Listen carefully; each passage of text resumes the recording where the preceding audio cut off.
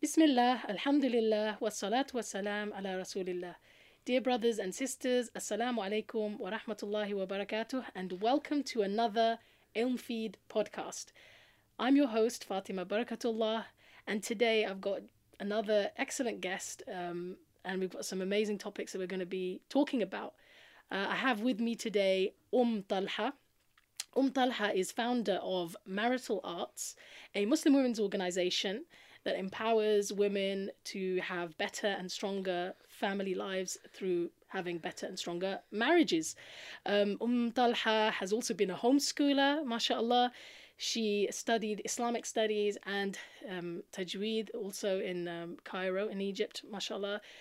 Her teacher and mentor is Sheikh Abu Talha, who happens to be her husband, and he's a scholar who, mashallah, graduated from the University of Medina. She's been part of, mosque committees. She's been involved with youth projects. She's got a Islamic preschool that she runs, Iqra Preschool. Mashallah, really a superwoman, I think. So, alhamdulillah, I'm really glad to have you here today with us, Talha. Assalamu alaikum wa rahmatullah. Wa alaikum assalam wa rahmatullahi wa barakatuh. And I must say, her greatest quality is that she's one of my best friends, mashallah. And so, it makes it even more special that we're getting to have this conversation. Talha, I found it so romantic that, mashallah, your husband is your mentor. Alhamdulillah. And that's really a special gift, I think. What do you mean by your husband being your mentor? Actually, when the proposal of my husband came back in 2001, I was really eager to learn about Islam. So one of the things that I was really looking for in a husband is that a person who can teach me and guide me, because there were so many groups, Islamic groups out there, and I was thinking, okay, I don't want to go into a wrong group, as you worry, because everyone wants to follow the correct path, the Quran and Sunnah. So when the proposal came, initially I declined because I thought he is such a knowledgeable person and I'm such a newbie. But then I thought to myself, you know what, he could be actually good for my deen. So if all else fails, then I'll just be his student. That's the kind of, because I was only 19 then. Wow, and sorry, I was 21 when I got married. So I started practicing when I was 19. So I was very keen to marry somebody who would actually guide me, who would be my teacher, who would be my mentor. So when his proposal came, I thought, you know what, he can be actually really good for my deen. So with that frame of mind, I looked into it, and alhamdulillah, he was so down to earth. And then one of the things that I discussed during my marriage talk was that, I really want to learn. Would you teach me? And I remember one of the things that he asked me during the marriage, talks, is how my Quran is. So he asked me to recite Surah Fatiha on the phone. So I recited Surah Fatiha, and he was like, okay. I didn't know what he meant by that. Okay. But then afterwards, he was very supportive, and he said, would you like to study abroad? And I said, yeah, of course. It was like my dream coming true. Initially, I wanted to go to Jeddah, but he said, you know what, we'll go to Egypt. But Qadar Allah, when I went to Egypt, the teacher of Jeddah was in Egypt. So I had the best of both worlds. But from then onwards, he's been very supportive, and he's so much into education.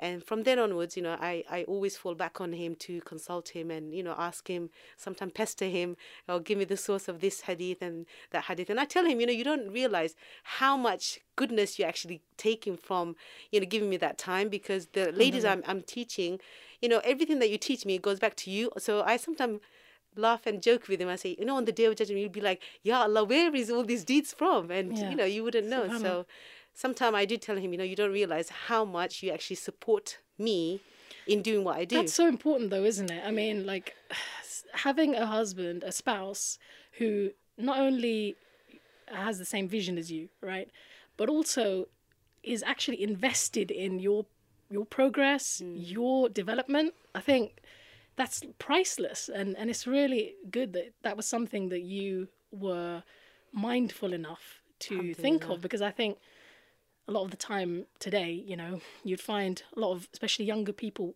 wouldn't necessarily bear some of those things in mind. Fatima, it sounds like, it was such an easy sell, but actually it was quite a challenge to pursue him, in my marriage, because obviously, people in my family, they were a bit, unsure, because they were thinking, well, because I don't know about you, but in Bangladesh, we have this thing where the northerners don't get married to the southerners, So he's from the south and I'm Okay. from the north. No, I don't So know about this. it was such a struggle, but some struggles are worth it. You Mashallah. have to be mindful of the hadith of the Prophet, like people marry for different reasons. Yeah. And if you marry for the deen, subhanallah, it is so true. You do find that eventually you do see the benefits of it. You just have to hold on, Yeah. And that is something that I saw in not only my life, but in other sisters, marriages as well. If you make the focus of marrying because of the deen, Allah blesses it in a way that you cannot imagine. So yeah. So, mashallah, you've already mentioned that you're originally from Bangladesh. Tell us a little bit about. I know that you're very active in London, especially in East London. I mean, everybody knows you, mashallah, from what I can see. So you've, mashallah, touched a lot of people's lives. But tell me a little bit about your childhood and kind of like, where did Talha come from? Where were you raised? Which part of London? And what kind of family situation were you from? Well, I came to Britain when I was 5 or 6 in 1985. Really? Yes, Wow. with my By the way, father. a lot of this stuff I don't know as well, even though I'm a very good friend of Talha's. It's amazing that we haven't actually necessarily discussed some of this stuff. So it's really It's news nice for for you as me. well. Yeah, it's nice for me to be able to talk to you like this. So yeah, sorry, carry on. Yeah, so I came with my family in 1985, and my father became very ill, so we had to go back to Bangladesh because he was diagnosed with cancer. So he wanted to basically have last days in Bangladesh. So we went back to Bangladesh in 87. SubhanAllah, he passed away in Ramadan. Allah have mercy on his soul. Then we came back, and then basically I was orphaned, when I was about 6, 7. So I grew up as an orphan, and it was very difficult to see life, without a father figure in my house. We were children of say three girls and one boy. My mother became a widow when she was in her 30s. So as you can imagine, it was very difficult for her. And, of course we had male relatives, but there's nothing like having a father who would stay. So that was my childhood, alhamdulillah. And I think, it's really, amazing to kind of see how even the Prophet, he had a upbringing as an orphan. And I can really relate to that. And I think growing up as an orphan, it gives you such a great power of empathy with other people. You really can feel other people's pain. And I think when I see my role in the community, how different sisters would confide in me and how they would tell me certain things that they're going through, and I just think to myself, why do they disclose all this information? But naturally, I feel if you feel that somebody has genuine interest in your life, you would want to open up to them. So Allah had a better plan. I grew up as an orphan, perhaps to feel the pain of what people are going through, And I'm telling you, Fatima, sometimes sisters would tell me things and I would be thinking to myself, SubhanAllah, that's such a great trust that they have included me in their life or in their trials. And I would just keep quiet, but I would think to myself, I feel so honored to be part of their struggles or their difficulties. And I know they would not tell anyone about what's going on, but it has really given me an insight of what sisters really go through, and sometimes I feel so privileged that I'm part of somebody's life and I'm able to help people in the ways that maybe they can't seek help. SubhanAllah, like just hearing about you being an orphan, it reminds me of my mom actually, because my mom was an orphan. Her father passed away before she was born. And so she grew up with her mom, but she was raised by her elder brother. And one of the things that when she talks to me about her childhood, I really get is that you can't be spoilt as an orphan. No. You really can't be spoilt. And in fact, in a way, you start fulfilling the role of being at other people's service at quite a young age. Yeah. And I definitely can see, what you're saying about having empathy. I think my mum also became that kind of person, who people felt they can confide in, and who just had this a very human touch. And I see that in you, seeing the work that you've been doing over the years. And mashallah, you've got that kind of quality of being a mentor, of being somebody who really cares. And that's such an important quality, isn't it? Especially when we're talking about the delicate topic of marriage. So tell us, like, going from that experience, right, growing up as an orphan, and then moving to the UK, growing up here, was it in East London that you grew up? Yeah, East London is my place. Yeah. Alhamdulillah. I've been living in here for a long time, and when I started to learn about Islam, one of my good friends from primary school, she introduced me to a circle that was taking place from around the corner to here in Whitechapel. And that's a circle that really made me find myself, because I was continuously going to weekly halakha.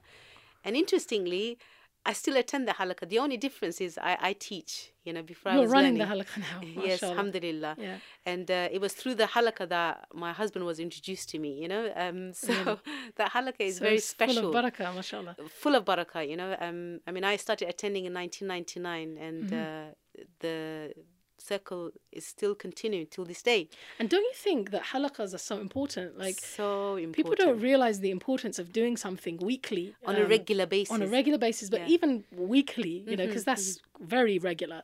And just having that little space to go refocus, rethink about Allah, because the dunya is just like all around you, constantly pulling you and away from Allah, constantly telling you other things are important. You come together with your Muslim brothers and sisters, you have those moments where you refocus, and then you go back out into the world, refreshed, right? Yeah, absolutely. I mean, Mashallah. the brothers, they have the weekly Jum'ah, where they go and they get reminded. But sisters, what do they have? I mean, not everyone all can sisters attend go to Jumu'ah, Jumu'ah, isn't it? I mean, some can, mashallah, but majority they can't, So I feel they need a time to come together and be reminded, about the purpose of, why they're here. And, this is one of the things that the Prophet ﷺ used to do. He used to give allocated time to the women, So it's very important that women's growth is also something that's taken care of, So, yeah. So why marriage? Why? Tell us first a little bit about marital arts and the sorts of activities that you've been in, that marital arts is involved in. I've been involved with different dawah organization or different community activities, but what I realized is that home is like a very important space, and if the culture of the home is healthy and Islamic, then that actually develops everyone in the home. So it's important, the person who's in charge of the home, which is the homemaker, mother, wife, her needs to be taken care of. Because she is the one who's taking care of the needs of others, but who's taking care of her need? So that's when I thought, what? A lot of my work in the community has been taking care of her, being like the older sister or the mentor. I thought it's about time that we actually did something so that we can create a bit of an awareness of the need of the homemaker, the mother, the wife, the one who's always giving. Because as you know, you cannot give if you don't have. And I don't like this whole notion of people just giving and not having anything for themselves, because, you don't want to be like a candle that gives light to others but burns itself out, or you can't pour from an empty vessel. So if you imagine the mother, the wife, she's like the vessel. She needs to keep refueling, and marital arts helps her to refuel by making sure she takes care of herself, her spiritual growth, her, mind, body and soul growth, because it's important that a person like a woman is taking care of herself, and that is done with no guilt. So we are like an organization that helps her to think, okay, what am I doing for myself? What is my passion? What is my time, And one of the ways that we encourage her to find her time is by attending the circle on a regular basis. So that's her time, that's her space, and that's her moment. And, subhanAllah, a lot of sisters, they tell me, Talha, every time when I come to the circle, I go away feeling refreshed, like new sense of energy. And I'm thinking that's the idea. Because Right. every one of us, we need to feel refueled. And that Saturday halakha is that, some of the attendees, they described it as, it's like a spiritual lifeline. Really, Yeah, subhanallah. Yeah. because they feel really like, whatever they've gone through the week, when they come to the halakha, it's time to refocus. It's time to reconnect with their purpose of being here. Because being a parent and being married and being a parent is tough, right? Yes. That you do have ups and downs. Absolutely. And I think one of the things that people often underestimate is, when you see somebody who has a great marriage and it's very visible that they've got a great marriage, and sometimes people often assume that, okay, this person has had it lucky. They got lucky, they met this perfect person, and they just happened to click, and they're living happily ever after because they're lucky, right? I don't think people realize or appreciate sometimes that actually everyone who has a great family culture and has a great marriage, they've had to put work into that, right? Absolutely, 110%. I always say in my marriage workshop and talks that having a healthy marriage is a bit like having a healthy weight, where you have to make sure you do the exercise, you have to eat well, and you have to be mindful of, how you're, leading a lifestyle. You have to have a healthy lifestyle choices. So similarly, a healthy marriage doesn't It's not just going to come out of the blue. not at all, not at all. Happen overnight. if you think, if there was one marriage that was problem free, it would have been the marriage of the Prophet ﷺ with his wife. But even then, we know there were times where he had to move away and rethink. And we know the stories mentioned in Surah Ahzab. Where the wives, they were given the choice. What do you want? Do you want the glitter of this dunya or or the Prophet ﷺ? So why is it? It's to show us that in relationship things are going to happen, but it's not the end of the world. There are ups and downs. Yeah, it's about how you manage it. And even in my marriage, I've had arguments, disagreements, but it's not the end of the world. It's how you manage it. It's human being. It's human nature that when you have a relationship, you are going to have some ups and downs, but it's how you manage those challenges. So yeah, I think it's very important that we have a strong commitment to making our marriage work, and not think, oh, I'm having a bit of problem, that's it. Not be so quick to rush to the D word, because the D word. Yeah, the D word, divorce. The D word, the J word. These are the dangerous words, right? No, because I do find that nowadays, people feel that if there's some difficulties you're going through in a marriage, that's it. Divorce should be the last thing that comes to mind, not the first thing. So do you think that divorce is something that comes to people's minds too quickly nowadays? Of course. I've worked with so many different, sisters that they feel, okay, I'm going through this problem, I don't think I can manage. And we say, no, okay, hold on. Why can't you manage? What's going on? And then, sometimes I would see that, actually the marriage is not the problem.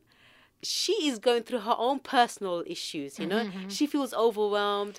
There was one particular case, subhanAllah, obviously I'm not going into the details, just to give you an idea.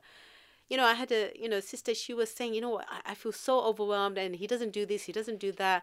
And then I was listening to her and I was thinking to myself, oh my God, she just sounds like a very overexhausted person, So then I said to her, so what do you do for yourself? She said, I don't do anything. I don't have time to do anything. I've got little ones, the typical story.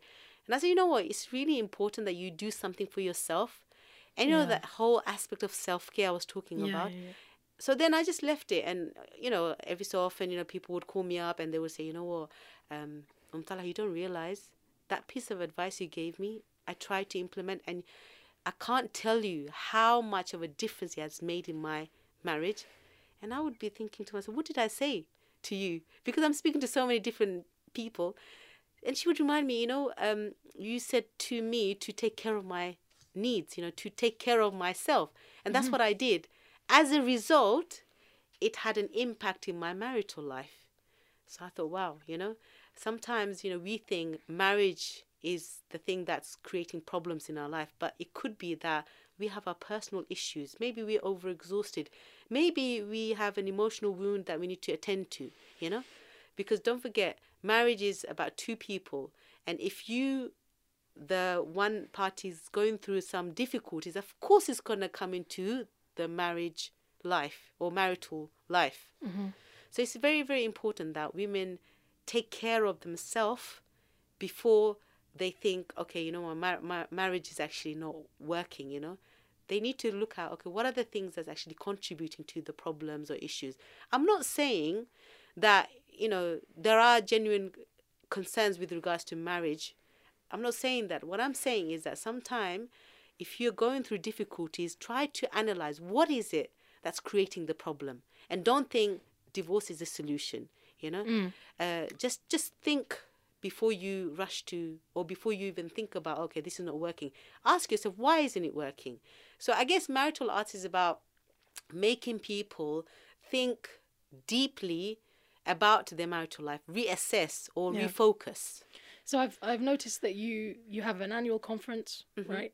You do Ramadan preparation seminars. You have a Dazzle and Dine event. Yes, we do. So that's definitely about self-care, right? Definitely. And a Hajj preparation workshop. And you have courses, and you have the regular halaqah that you mentioned. So what I really liked was 3 things that I noticed that Marital Arts likes to focus on. I wanted you to go into some of those. The first, I think you've already started talking about, and that is self-care. The second is relationships, and the third is parenting. So could you just go into like what do you mean by each of those? Definitely. Well, self-care is the most important aspect of what we do. We try to get women to think about who they are, what are they doing, and their general self, well-being, because it's very important that a woman is well within herself, her mind, body, and soul. Because if she's well within herself, whatever she does, whether it's work, family, parenting, that will have an impact. She will be conscious, parent when she's parenting. She'll be a present wife when she's actually dealing with her husband. So it's about her wellness, and it's like the whole airplane scenario. When they do the intro, when you enter an airplane, they say, if anything goes wrong, you put the oxygen mask on yourself first, before you attend to the kids, right? Whereas like a parent's instinct is kids, other people first, especially as mothers, we have that instinct. But if you were to do that in an airplane scenario, for example, you'd be dying or you'd be suffering, and then other people would also suffer in the end. So it's kind of like that. Absolutely. You've got to take care of your own basic needs. Absolutely. And nurturing first. Yeah. In order to be able to serve others, your family and better, right? Yeah, absolutely. Like, when Allah Azza wa Jal tells us in the Quran, in Surah Tahrim, the ayah that's usually mentioned in the family conferences and, marriage, talks, Qu anfusakum wa ahlikum nara. Interestingly, Allah Azza wa Jal mentions the self first, save yourself. Then your family. So I think it's very important that we prioritize our needs. Because if we are good within ourselves, then inshallah we have more good to give to our loved ones. And an interesting, just a little thought that came to my mind as you mentioned that was, I was reading the autobiography of Barack Obama's wife. What's her name? Sorry, Michelle Obama. Of course, Michelle Obama. And I love reading biographies because I feel like you really get into understanding people. And so one of the things I loved about her autobiography, she talked about her marriage, and she talked about, and you know how they are, right? Like when you see Michelle Obama and Barack Obama, forget about their politics and all that, right? But just as a couple, they seem to be really like excellent and amazing couple, right? Like really get on, and I think the book really proves that as well. Like if her account of their marriage, etc. However, she does actually talk about having marriage counseling, and what I found interesting about it is that she, during her marriage counseling, found that it was actually issues that she had personally, things that she wasn't feeling good about, that she realized her husband couldn't fix, but she was expecting her marriage to fix, And because she wasn't getting that, Yeah. she was blaming the marriage or blaming her husband, whereas it was actually something that she needed to do, like self-work, right? Yeah. And she had to go away and work on that, Yeah. and work on her own happiness Yeah. and well-being, Yeah. in order to bring that sense of well-being into the marriage, rather than expecting marriage to be, or your husband, Yeah. your spouse, to be the one who's going to fulfill you or complete you, Yeah. and blaming them when that doesn't happen, right? So Absolutely. I You found know, that quite insightful. this is something that I can really appreciate, because when I see sisters who are going through problems or some issues in their marriage, I would encourage them, look, you need to do things for yourself. You need to meet up with your, say, friends or people that you like to spend time with. Yeah. Because when you do that, you feel a sense of, fulfillment, and also Yeah. you feel a bit more happier. So when you feel like that, you will bring more to the marriage. And often they would think to themselves, well, I can't do that because I don't have no time. I said, no, you need to make time. Yeah. That is not, a luxury. That's a need, you Right. know. Often they will look at me as if like, Talha, I really don't have time. No, I said, look, where is it that you can make the time, because sometimes we have it in our mind, we don't have time. But it's about making time for a need that you have. But very often, I don't know what it is, in our Muslim community, there is a sense of guilt, like if I do things for myself. And I tell them, no, don't feel guilty, because this is for you. When you feel fulfilled, when you feel like refreshed, then you have much more to give to your family. So look at it like this. It's an investment. It's not something that you are taking as a privilege. It's a need.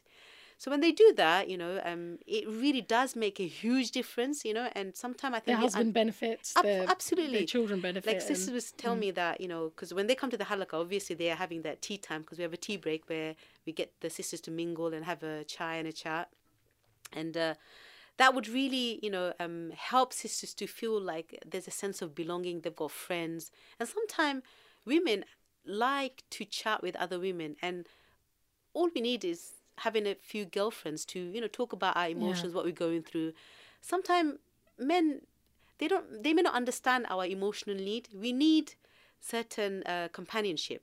I think there's different people who, like my mum, she always says, there's different types of love. Exactly. Love has different compartments. The love you have for your best friend or for your friends is a different thing, and what you get from them and from that relationship is different to what you get from your relationship with your spouse. Yes. And then your relationship with your children, your relationship with your siblings. So I think recognizing that all of those relationships are part of the rich tapestry of being a human being. Absolutely. And being willing to invest in them. I think that's what you're saying, isn't it? Absolutely. And I think women should take care of their companionship, their friends, their girlfriends. Definitely. As I'm getting older, I really feel that. I really feel that, investing in my girlfriends and my relationship with women is just amazing. It's just so important. It's so enriching, and it's so like, it fills me up, Absolutely. I mean, whenever I meet up with you, Fatima, my husband knows that. I would tell him that, I'm meeting up with my friend Fatima. He would tease me. And, when I meet up with you and we have a nice, gup chup, and then I go back. Gup shop. He can really see that. I feel so like, in high spirit, it's like a buzz, you think, oh, I met my friend. And you talk about the things that you want to talk about, because sometimes we have different needs to what they want to talk about. They talk about things that interest them. That's fine. But it's not something that you have, great enthusiasm in talking about. But with your friends, girlfriends, you want to talk about things that interest you. And you could talk for hours, isn't it, And that's something that I think every woman should prioritize. Definitely. And every woman should actually seek out to do on a regular basis. And again, as we were saying, like, just as marriage needs nurturing, friendships need nurturing as well, right? Yeah. You've got to make the time. You've got to consider them important enough to actually spend time with that person. Yeah. Do things that will deepen that relationship. Yes. Have experiences. Go out, spend time together at home, even get together with kids as well. I think all of those different aspects help us to deepen friendships because. Even though we live in like an amazing, massive city like London, I think a lot of people are lonely. Fatima, what can I say? a lot of the sisters, in London, in a city, I find that although there are so many ways to communicate with people, but there is still this sense of feeling isolated and lonely. Yeah. And I can't tell you, recently I've observed that, many sisters, they, say that they're very lonely. And one of the things that they want from their husband is to spend more time with them. But that's quite impractical because the man is working, and when he comes home, obviously the time is limited. But to fill that void of loneliness, I think it's important that we seek out company, and we don't always depend on others to actually fill that void for us. So having girlfriends, having good companions, having people that you can see who would speak to you about things that you want to talk about is such a wonderful way to come out of that loneliness, hole. And I don't think anyone should feel, bad or feel, that they are actually seeking out, attention, because that's something that every human need has, and it's okay absolutely. to feel. I mean, I think women feel guilty a lot, right? Especially mothers, they feel very guilty. I'm actually doing something fun, and I don't have my kids with me. But subhanallah, there's no need to feel guilty. You're taking care of their needs. Yeah. There's a time for this, there's a time for that, isn't it? You have to be mindful that, Absolutely. there are times where you're going to be at home taking care of the family, but also there needs to be a time where you can actually attend to your needs as well, Yeah.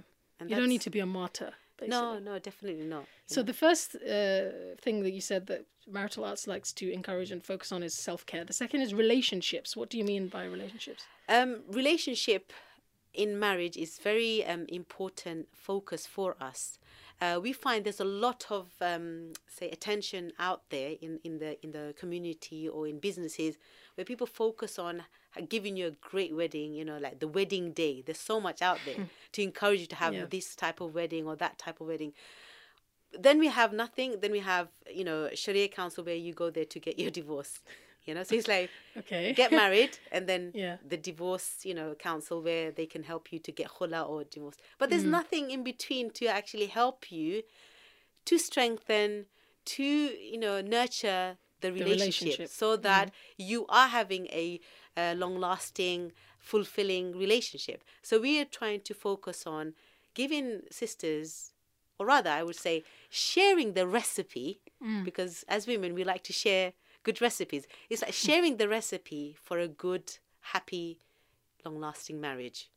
So that's what we try to do through our workshop. So we give them tools, and we try to encourage positive, interaction between spouse, taking, guidelines from the Quran and the Sunnah in the 21st century context, so that people can understand, okay, if we look at our life, he has to work or I have to work sometimes. So how can we manage our marital relationship in that, setting? So we talk about communication a lot. Yeah. And we talk about understanding roles and responsibilities. So you can see yourself in this, big puzzle. Where do I fit in? So one of the things that we like to encourage is how can we build from the beginning a positive, healthy relationship with our spouse. So we try to discuss issues relating to, say, compassion in marriage. How Allah He says, وَجَعَلَ بَيْنَكُمْ مَوَدَّةً وَرَحْمَةً, and we have made between them love and compassion, mercy. So we talk about, being compassionate with your spouse a lot. And then we talk about, the love languages, how it's important to express. The 5 love languages. Yes. So you're into that, yeah? Yeah, because Mashallah. I think it's such a brilliant way of actually teaching the Western audience about not just love, but express love. Because So just in case somebody doesn't know what the love languages are, it's a book, right? Yeah, There's it's a book by Dr. Gary Chapman. He's a Christian pastor, and some of the things that he discusses in the book, it's really wonderful. And we find a lot of teaching is from the Quran and Sunnah anyway. So it's something you mean that it's congruous with the Quran and it's such a beautiful way of actually seeing, okay, what is my love language and what is his What does it love mean, love language? Basically, how you communicate love to your spouse.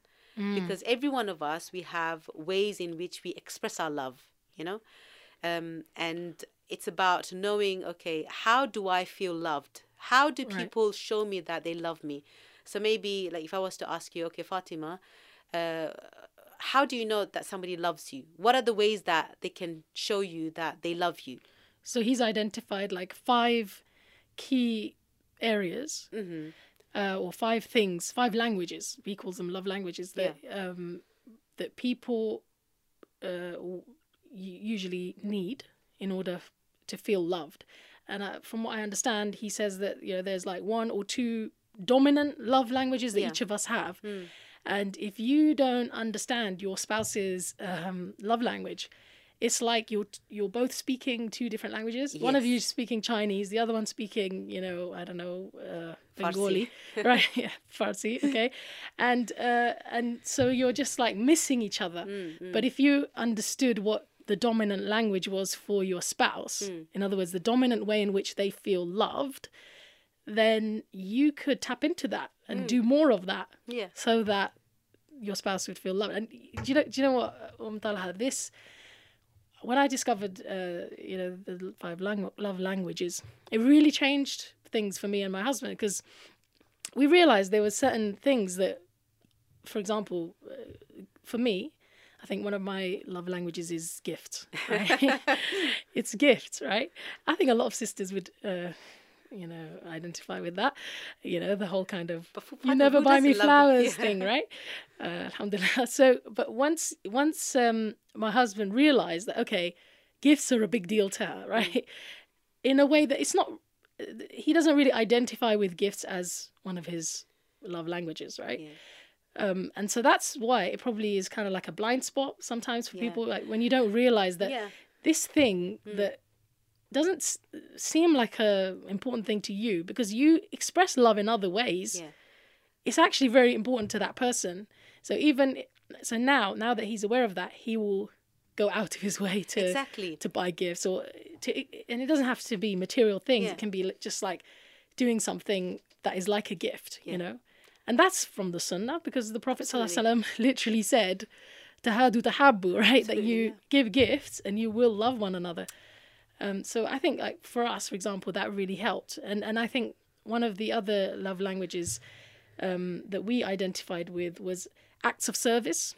So I think one of my husband's love languages is acts of service. So just feeling like somebody's willing to make the tea for you and just go out of their way and do the things that you need done. That meant a lot to him. And so me knowing that meant now I can actually do more of that. And so should we actually mention what the 5 love languages are? These are really brilliant, ways to actually, express love to your loved ones. Because sometimes... So the first is words of affirmation, right? So that's like actually saying, I love you, you look great. Or you make me feel so special. And do you know, between husband and wife, you don't have to be 100% honest. That's an area where you can, what are you encouraging people to do? No, we know, like, there are times where you can say things because you know the outcome would be a very good one. And that is... Oh, you mean like when you're dressed up and your husband says, you look lovely, like... And you don't. Of course we always look lovely, mashallah. But But you know what I mean. I know what you mean, Yeah. So, words of affirmation is such a brilliant way to express love for your loved ones.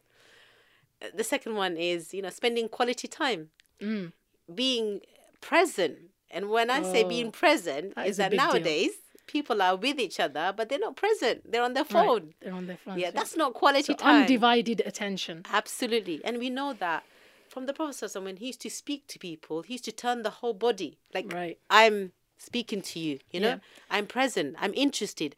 And they used to feel like they were the most important person to him. Exactly. Right? Oh, with the words of affirmation, reminded me, you were mentioning earlier about how the Prophet ﷺ actually expressed that he loved Aisha, right? Like, publicly, he actually said it. So, subhanAllah, the fact that he was willing to verbalize that. And also when he was asked, then who? Because one of the male companion asked the Prophet ﷺ, he said, Abuha, her next person is her father. Right. You could have said Abu Bakr Siddiq, but no, he tied it to her. Right. Subhanallah. So you can see how the Prophet ﷺ was very expressive. Of Also, his love, yeah. So you said the second one was undivided attention. quality time, spending Quality quality time, time. Yeah. And the third is gifts. We already talked discussed about that. that. So it can be any gestures of giving, right? The fourth is acts of service. So like Khidmah. literally, khidmah. Right. Yeah. MashaAllah, yeah. And I think, subhanAllah, the secret to a happy marriage is to really invest your time in khidmah. Because when you serve others, you make others feel so special, and you almost make them feel as if, that they can't live without you. And that's what you want to do, is make them feel so dependent on you that they can't imagine a life without you, And I know it sounds a bit like cheesy. Khadija, Yeah, exactly, when she passed away. Yeah, and it's little things, I would say. When your husband comes home, he's had a very busy, very tiring day. Attend to his needs. I know you've got your vent, but wait for a while. Attend to his needs. When he's eating, just be there for him, just to kind of, listen. And you'll see that after you've done that bit, he's all yours. He wants to listen to what you've got to say, Simple things. It's too difficult. And I know it's difficult, but it's not impossible. I want to tell him about my day. I know. But hold on. Don't forget, what I'm telling the sisters is not something that I'm just experimenting. I do it myself. Yeah. So if I see it's working for me, I think to myself, well, if it's working for me, I'm sure it can work for others. And when I share it with others, they say, oh, Talha, it really does work. And that's the time if I want to say to him, what I've got, after feeding and, attending, and I say, oh, I need to go to a party. He's so willing to allow me and take care of the kids. So sometimes you have to know, like, how to, be with your spouse. Because we have moments where if you feel relaxed and happy and pleased, we're more likely to give in to the demands and requests, isn't it? It's just human nature. So the fifth love language is physical touch, right? So actually expressing love through connection physically. Physically, right? Yeah. And we know that, even with our friends, when we want to show them our love, sometimes we embrace them, we hug them, we kiss them, But between husband and wife, it's a special type of touch.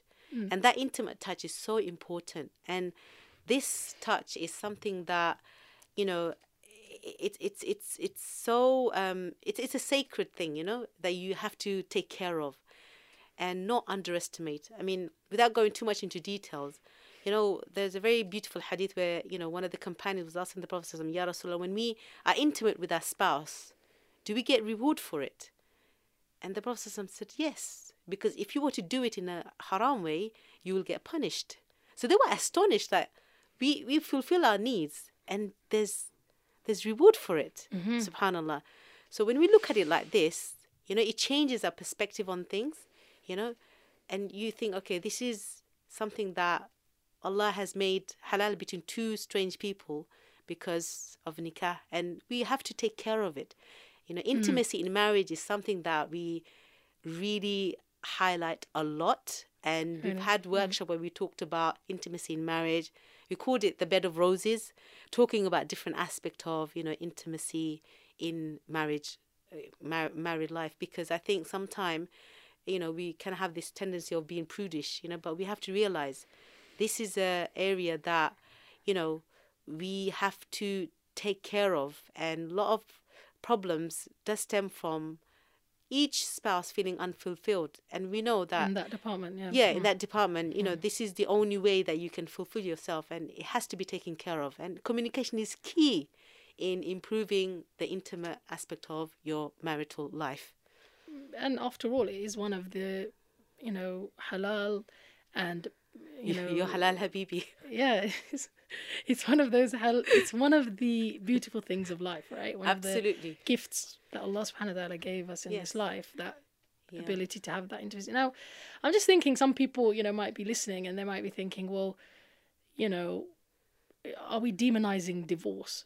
Is divorce being demonized here? Because at the end of the day, it is a permissible thing. It's not, and in some cases it might actually be necessity, and it might even be the better thing to do, right? Yeah. So I guess you would agree with me that, you know, nobody's denying that, you Yeah. know, and there are, you know, abusive situations Yeah. and situations where people need to get out. Yeah. So it's not to kind of demonize it, but I guess what you're saying is, let's not make divorce come too easily, and let's not make it the first thing that comes into our minds, you know, when we start facing problems, right? After that honeymoon period, Yeah. usually, you know, when you've had your first child and your nerves are frazzled, your lack of sleep, you know, there's a physical toll, you know, to all of that. I guess that's probably a time when people start having their first kind of clashes, and at times it can feel really overwhelming. Now, do you think, Talha, that people like nowadays tend to, you know, take their problems outside of their marriage too quickly? Because I'll tell you what I mean by that. Like, I know that my parents' generation, and even our generation, I guess, like, or some of us would avoid, you know, like, if we have a problem with our spouse, it would have to be really, like, bad. It would have to be something that really goes, like, we've tried everything within the marriage to do our best, you know, before anyone would even hear about it, right? That's like, right, even your parents or even people who love you, you know, you wouldn't be quick to allow them to know that there's any kind of issue between you as a couple. And I think there was actually a lot of benefit in that, you know, in keeping it together in order to sort it out between yourselves. Because as we all know, subhanAllah, like, as human beings, sometimes you have a bad day, you know, sometimes you have a massive argument, and the next day you think, what was it about? You know, it's completely back to normal. And, you know, just the fact that two people living together for so long and in such an intense situation, there are going to be times when things are bad. And if you're the sort of person who quickly goes outside of the marriage and talks about it to other people, then doesn't that kind of make the problem bigger? Like, do you think that's one of the issues? One of the things that I have to say is that, Fatima, you know, there is a hadith that some of us know, that, you know, when Iblis gets his kind of accounts of which of the devils done what, you know, and he feels like, okay, you haven't done much, you know, but then one of them says, today I've managed to break between a couple, husband and wife. You're the one. Why? No. Why does the devil get so happy? Because when a marriage breaks down, it makes all those who are in the marriage, family, children, open to vices, you know. And that's why it's very important that, you know, Bani Adam, children of Adam, we are actively working towards saving all the marriages, you know, as many marriages as possible. Personally, alhamdulillah, I've been able to, through positive and, you know, intervention, able to save about 3 marriages that comes to mind. Yeah, these 3 marriages were people that I knew in the community. And now if I was to show you those 3 marriages, you wouldn't believe that they went through really, like, difficult struggles, you know, without going into too much details. You mean like they were at the point where they just had it, Khalas, right? Yeah. But, alhamdulillah, with the support and with the, you know, guidance and with the time to think things through, they decided, no, we're going to make it work. And what made the marriage work is because they became committed to making it work. And I want people in the community, I want everyone listening to this podcast, have this commitment to encourage others to make their marriage work, to give it a try, and not to feel the pressure to break marriage at the first strike of a calamity, you know. And I feel that in this society, there's too much pressure to just end the marriage because he's doing this, because he's doing that. And sometimes I've seen sisters, they genuinely want to give it a second go, but people around them, they're so pro-divorce. They're like, no, you can't handle this, you can't do this. But you don't know the reality, yeah. I would have thought that, like, families, because, you know, especially, like, if you're from a certain background, there's a certain taboo No, I still... think nowadays, people are more, open to the idea of, well, you don't need him, you can cope by yourself, it's okay, we're in this country, people can, fend for themselves. But what they don't realize, the woman herself, she feels that the pressure is so strong to leave the marriage that sometimes she feels like, okay, I have to leave the marriage because that's what I'm being advised. But I want people to look at marriage like a project where they're trying to save so that it can have a better impact in the wider society. Right. What do I mean by this? You can't have a good... Community is made of families, right? Exactly. And families cannot be strong if marriages aren't strong. Yes. So, Yes. I I don't think- want a society where, divorce becomes normal and widespread and, common. Because then what would happen? People would lose the kind of sanctity of, the importance of being in a marriage, And a healthy society is one where families are strong. And how do families become strong? Through the strength of marriage. So, Talha, I remember you were saying to me once that, we need more voices that bind people together. Yes. We need more voices advocating for marriage, Yes. rather than for, fleeing from difficult Yes. situations and, etc. You said to me, I think, that one of the things that you've noticed is people often, when they do turn to people for help, right? If they do get into a very difficult situation and they need help from others and they've reached out, that it's not that the fact that they reached out that is a problem. It's that the people they reach out to Yes. cause them problems. That is so... Can you go into that a little bit? I mean, sometimes when sisters tell me they're going through some marital problems, I would ask them, who else have you told? And they would say, well, I'm thinking of telling so-and-so. And I would say, look, be mindful of who you are sharing this piece of information, because you want to share it with somebody who has your best interest at heart, SubhanAllah, right. And that's very important, because if you look at our health, we would not just tell anyone. We would go and tell a person who's qualified to deal with our health and diagnosis, isn't it? And who cares? And who cares, yeah? And who's invested in it succeeding, right? Exactly, exactly. So I would always encourage them, look, keep it in confidence. Only tell people who can do something about your problem. And I will say to them, look, if your family members, certain family members, they don't need to know, don't tell them. Yeah. Because you don't want it to be like a news round where everyone hears it, Yeah. but they don't do anything A about tabloid. it. A tabloid, exactly. Sometimes they will look at me talk in a of the town. strange way. But then I would explain to them, look, at the end of the day, he's still your husband and you don't know where it's going to go. Maybe you will stay with him. And if you want to stay with him, you don't want other people to view him in a negative way, because he is still, after all, your children's father. Yeah? And you may have moved on with the relationship, but they still have certain biases against him. They're still thinking, okay, he did this, he did that. Basically, there's some things that you might say that can't be undone, or can't be unsaid. Yeah. And you don't want other people to remind you of that. So the more people you tell, the more voices you will have reminding, oh, do you remember he used to be like this? And you don't want to keep on remembering the things in the past. You want to move on. Yeah. So I would really encourage people to think, okay, they've got marriage problem. Yeah, this is reality of life. We have problems in our, life. We have problems with work. We have problems with health. We have problems with marriage. This is part and parcel of life. But what I'm saying is, when you do have a problem, think carefully who's the best person to consult regarding your problem. And that could be somebody who is in the family, who's mature, who's like a murabbi. So you can speak to them about it in confidence. If you feel, okay, I don't think I can go to my family, well, you could speak to people outside of the family. But be sure you're going to the right person.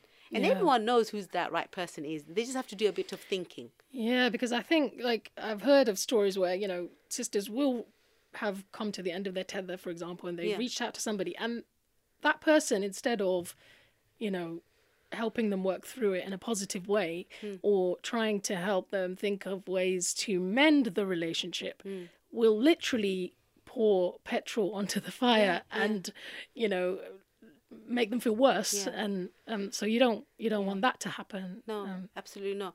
And it's quite scary actually, because every one of us, we can be a potential person to break the marriage.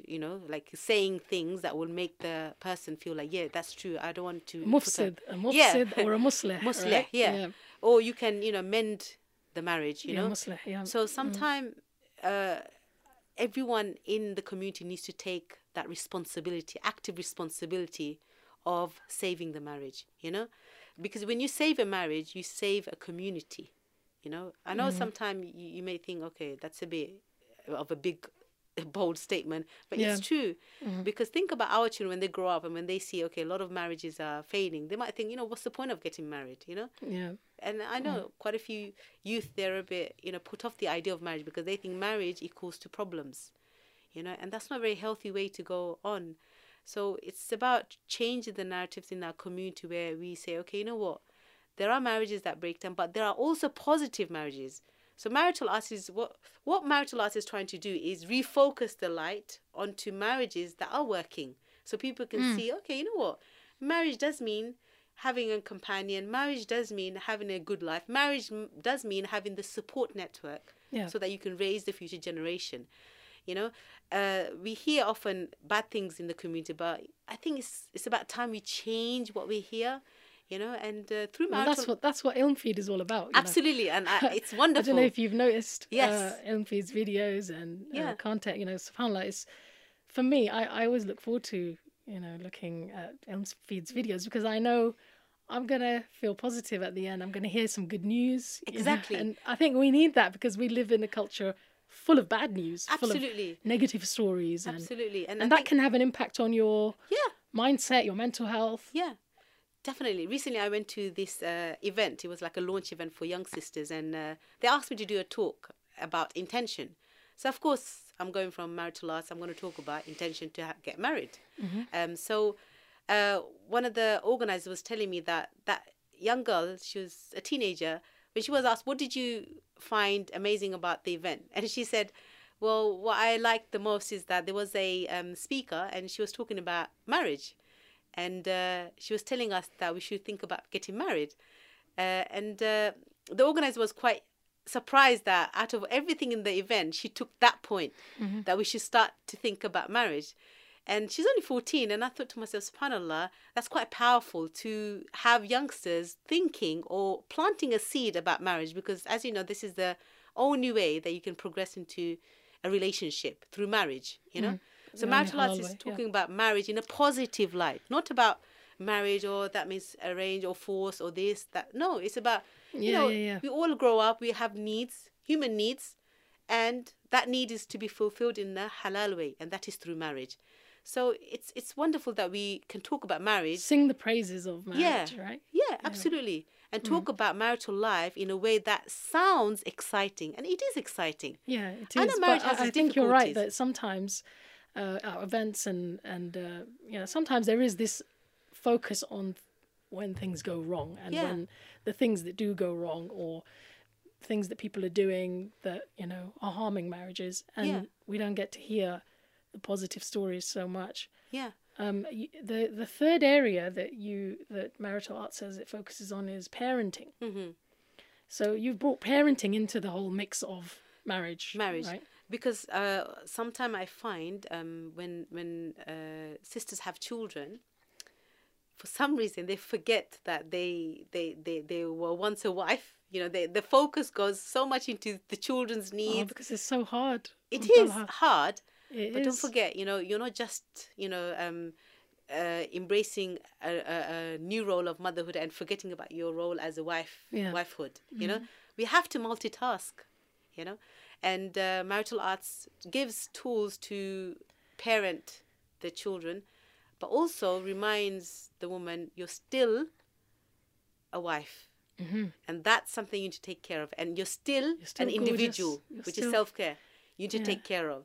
So it's important that in different roles, we are still able to balance. And balance is the key to success, having that balance. And, here I just want to mention, with regards to balance, a very beautiful hadith of Salman al-Farisi. Salman al-Farisi and Abu Darda, they were like companions, they were buddies. And once Salman al-Farisi came to visit Abu Darda, and he saw Abu Darda's wife was in a shabby state. That was before hijab was revealed. So he asked her, like, why are you in that state? So Darda said that your brother has no need in the luxuries of this world. Meaning he's so into his spirituality, he's got no time for me. So Salman al-Farisi, he stayed the night and he noticed certain things. Like, for example, when Abu Darda was giving him food, he would not eat because Abu Darda is fasting. Oh, So then Salman said, you have to break fast, otherwise I'm not going to eat. So he broke fast. During the night time, Salman al-Farisi, he notices that Abu Darda, he's so anxiously getting up to do Qiyamul Layl. So he tells him, like, go to sleep. And then he wakes up again and says, go to sleep. Third time, Salman al-Farisi said, wake up, like, let's pray. And then after they prayed, Salman al-Farisi is telling his friend, subhanAllah, the blessing of having good companions. He says, look, your Lord has a right upon you, your body has a right upon you, and your family has a right upon you. So give everyone their due right. Now, when Abu Darda heard this, he wasn't too sure. So he went to the Prophet ﷺ. He said, Salman came and he did this. He made me break my fast and he said that to me. What did the Prophet ﷺ say? Because Salman al-Farisi was seeing his friend do something very spiritual, like, good deeds. Yeah. But even then he was saying, no, you need to give time for your body. You need to sleep, mate. You need to give time for your, family. You need to give time to your Lord. Give everyone their due rights. The Prophet ﷺ, he replied and he said, Sadaqa Salman. Salman spoke the truth. So from this hadith we see balance is key, even in spirituality. Sa'atan wa sa'a. Time for this, time for that. So that's why we say, okay, you know what? You've got children, you have to parent them. But don't forget yourself as a wife. Don't forget yourself as a individual who is a servant of God. So it's all about creating balance. And I guess this hadith is one of those powerful hadith that we advocate a lot to show people, look, Islam is not about just being at the service of your children. Yeah. Or some kind of, Yeah. Sometimes when away we from have the dunya completely. Right? Exactly. Sometimes in our events, Dazzle and Dine, we all dress up. And it's about displaying, look, there are times where we need to take care of our looks. Allah is beautiful. He loves beauty. So, in our, glad rags attire, we would be giving talks and they would look at us. And our guests would say, Talha, like, you dress up, I say, yeah, Sa'at and Wasa. Time for this and time for that. Yeah. And I think sometimes the practicing community, we feel like we always have to be in black and, looking serious. No, there is life to be lived. So live it. And that's the middle path, Absolutely. So I think that's really important for our younger people as well. Like, I realized that with my daughter, for example, that she loves to see me dressed up. She loves to see me. She loves going to parties, and I'm gonna find, and I have been finding, halal ways for us to do that. And it's important. And making the time for that. Yeah. Putting the effort in and being able to be glamorous, being able to be women, right? Be ourselves. Like embracing our femininity, and that's something I feel we don't do enough of. Yeah, because I think then when our daughters see us, then they realize, Mama, she's dressed like this and she does this because this is what Allah subhanahu wa ta'ala asked her to do in public. But then, we have our life, we have the other side of life as well. It's not too one-sided, right? No, we have different dimensions to our self and being, isn't it? And that's such a good way of modeling to our youngsters who can see, okay, there is a time where you have to pray, and there's also time for when you can have a party, and there is a time where you learn, and there's a time for when you socialize, so that's a balance. And we find the balance was given to us by the Prophet sallallahu alaihi wasallam. When he was with his companions, they had certain times where they were, in a serious situation and they had to be serious. But there are times where he, sallallahu alaihi wasallam, he laughed and joked and he had a good time. And that's the best way of actually teaching people how to be, modeling positive behavior. MashaAllah. Talha, really talking to you about all of these things, it makes me realize that, we need more people like you in the community, because those positive voices, those people who are willing to engage with people, but to help them find solutions. But, I think in the past generation, that was a common thing, you know. Like, I don't want to like make you feel bad or anything, but you know, like the auntie, right? I'm not saying you're an auntie, but you know, like the aunties that we used to have, you know, who actually cared, who actually, not that they were nosy, but they kind of were available. Concerned. They were concerned, right? So, like, for example, I got married through an auntie, right? So it's a lady who actually was a friend of my mum and happened to be a friend of my husband's mum, and you know, she wanted to bring us together. So that kind of role in society, you know, even with the Prophet sallallahu alaihi wasallam, there was Nafisa who Khadija confided in, and then she brought the proposal or the suggestion to the Prophet sallallahu alaihi wasallam. That kind of figure, the person who, and I think women have traditionally played that role, you know, had that role of actually being a kind of a matriarch, a figure in society where who has wisdom, you know, who has who's willing to be a musliha. Musliha meaning somebody who's willing to amend and bring people together, help fix the situation. And I found that my mom, naturally being the wife of a scholar, you kind of start fulfilling that role, you know, of being somebody like a connector in the community. So Talha, do you have any kind of final message or any kind of lasting word that you'd like to give to our listeners and viewers?